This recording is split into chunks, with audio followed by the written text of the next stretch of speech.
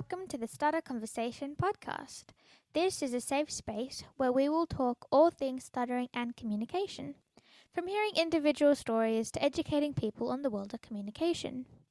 Even though this is considered a stuttering podcast, as I am a person who stutters, my vision is to also talk about other speech and language conditions as well. Communication is a human right, and for some of us, it can be more difficult to share our thoughts and ideas. So I hope this podcast can educate more people on how communication can look different for everyone. I hope it also sheds light on how important it is to respect and give each other time to speak, in whatever way that it may look like for them. So I will talk a little bit more about my story in my next podcast, but briefly, I am an Aussie teen who loves playing music, watching Netflix, and hanging out with friends. And I also happen to have a stutter. Although it may not sound as though I have a stutter, which to be honest is a pet peeve of mine, and I can explain more of that in a future episode, I have definitely gone through some ups and downs being a teen with a stutter.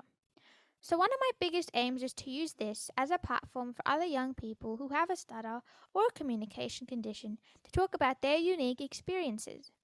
I'd also like to have friends and families share their insights into what it's like knowing someone with a communication condition. So, if you're listening and want to join me on an upcoming podcast, please feel free to reach out. I'd love to hear your story. My socials are all linked in the description below. If you're still here, thank you so much for your time, and a huge thank you to everyone who has supported my Instagram page.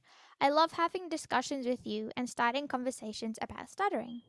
I really appreciate it.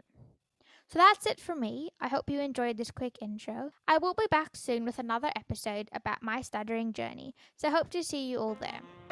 Thanks again, everyone.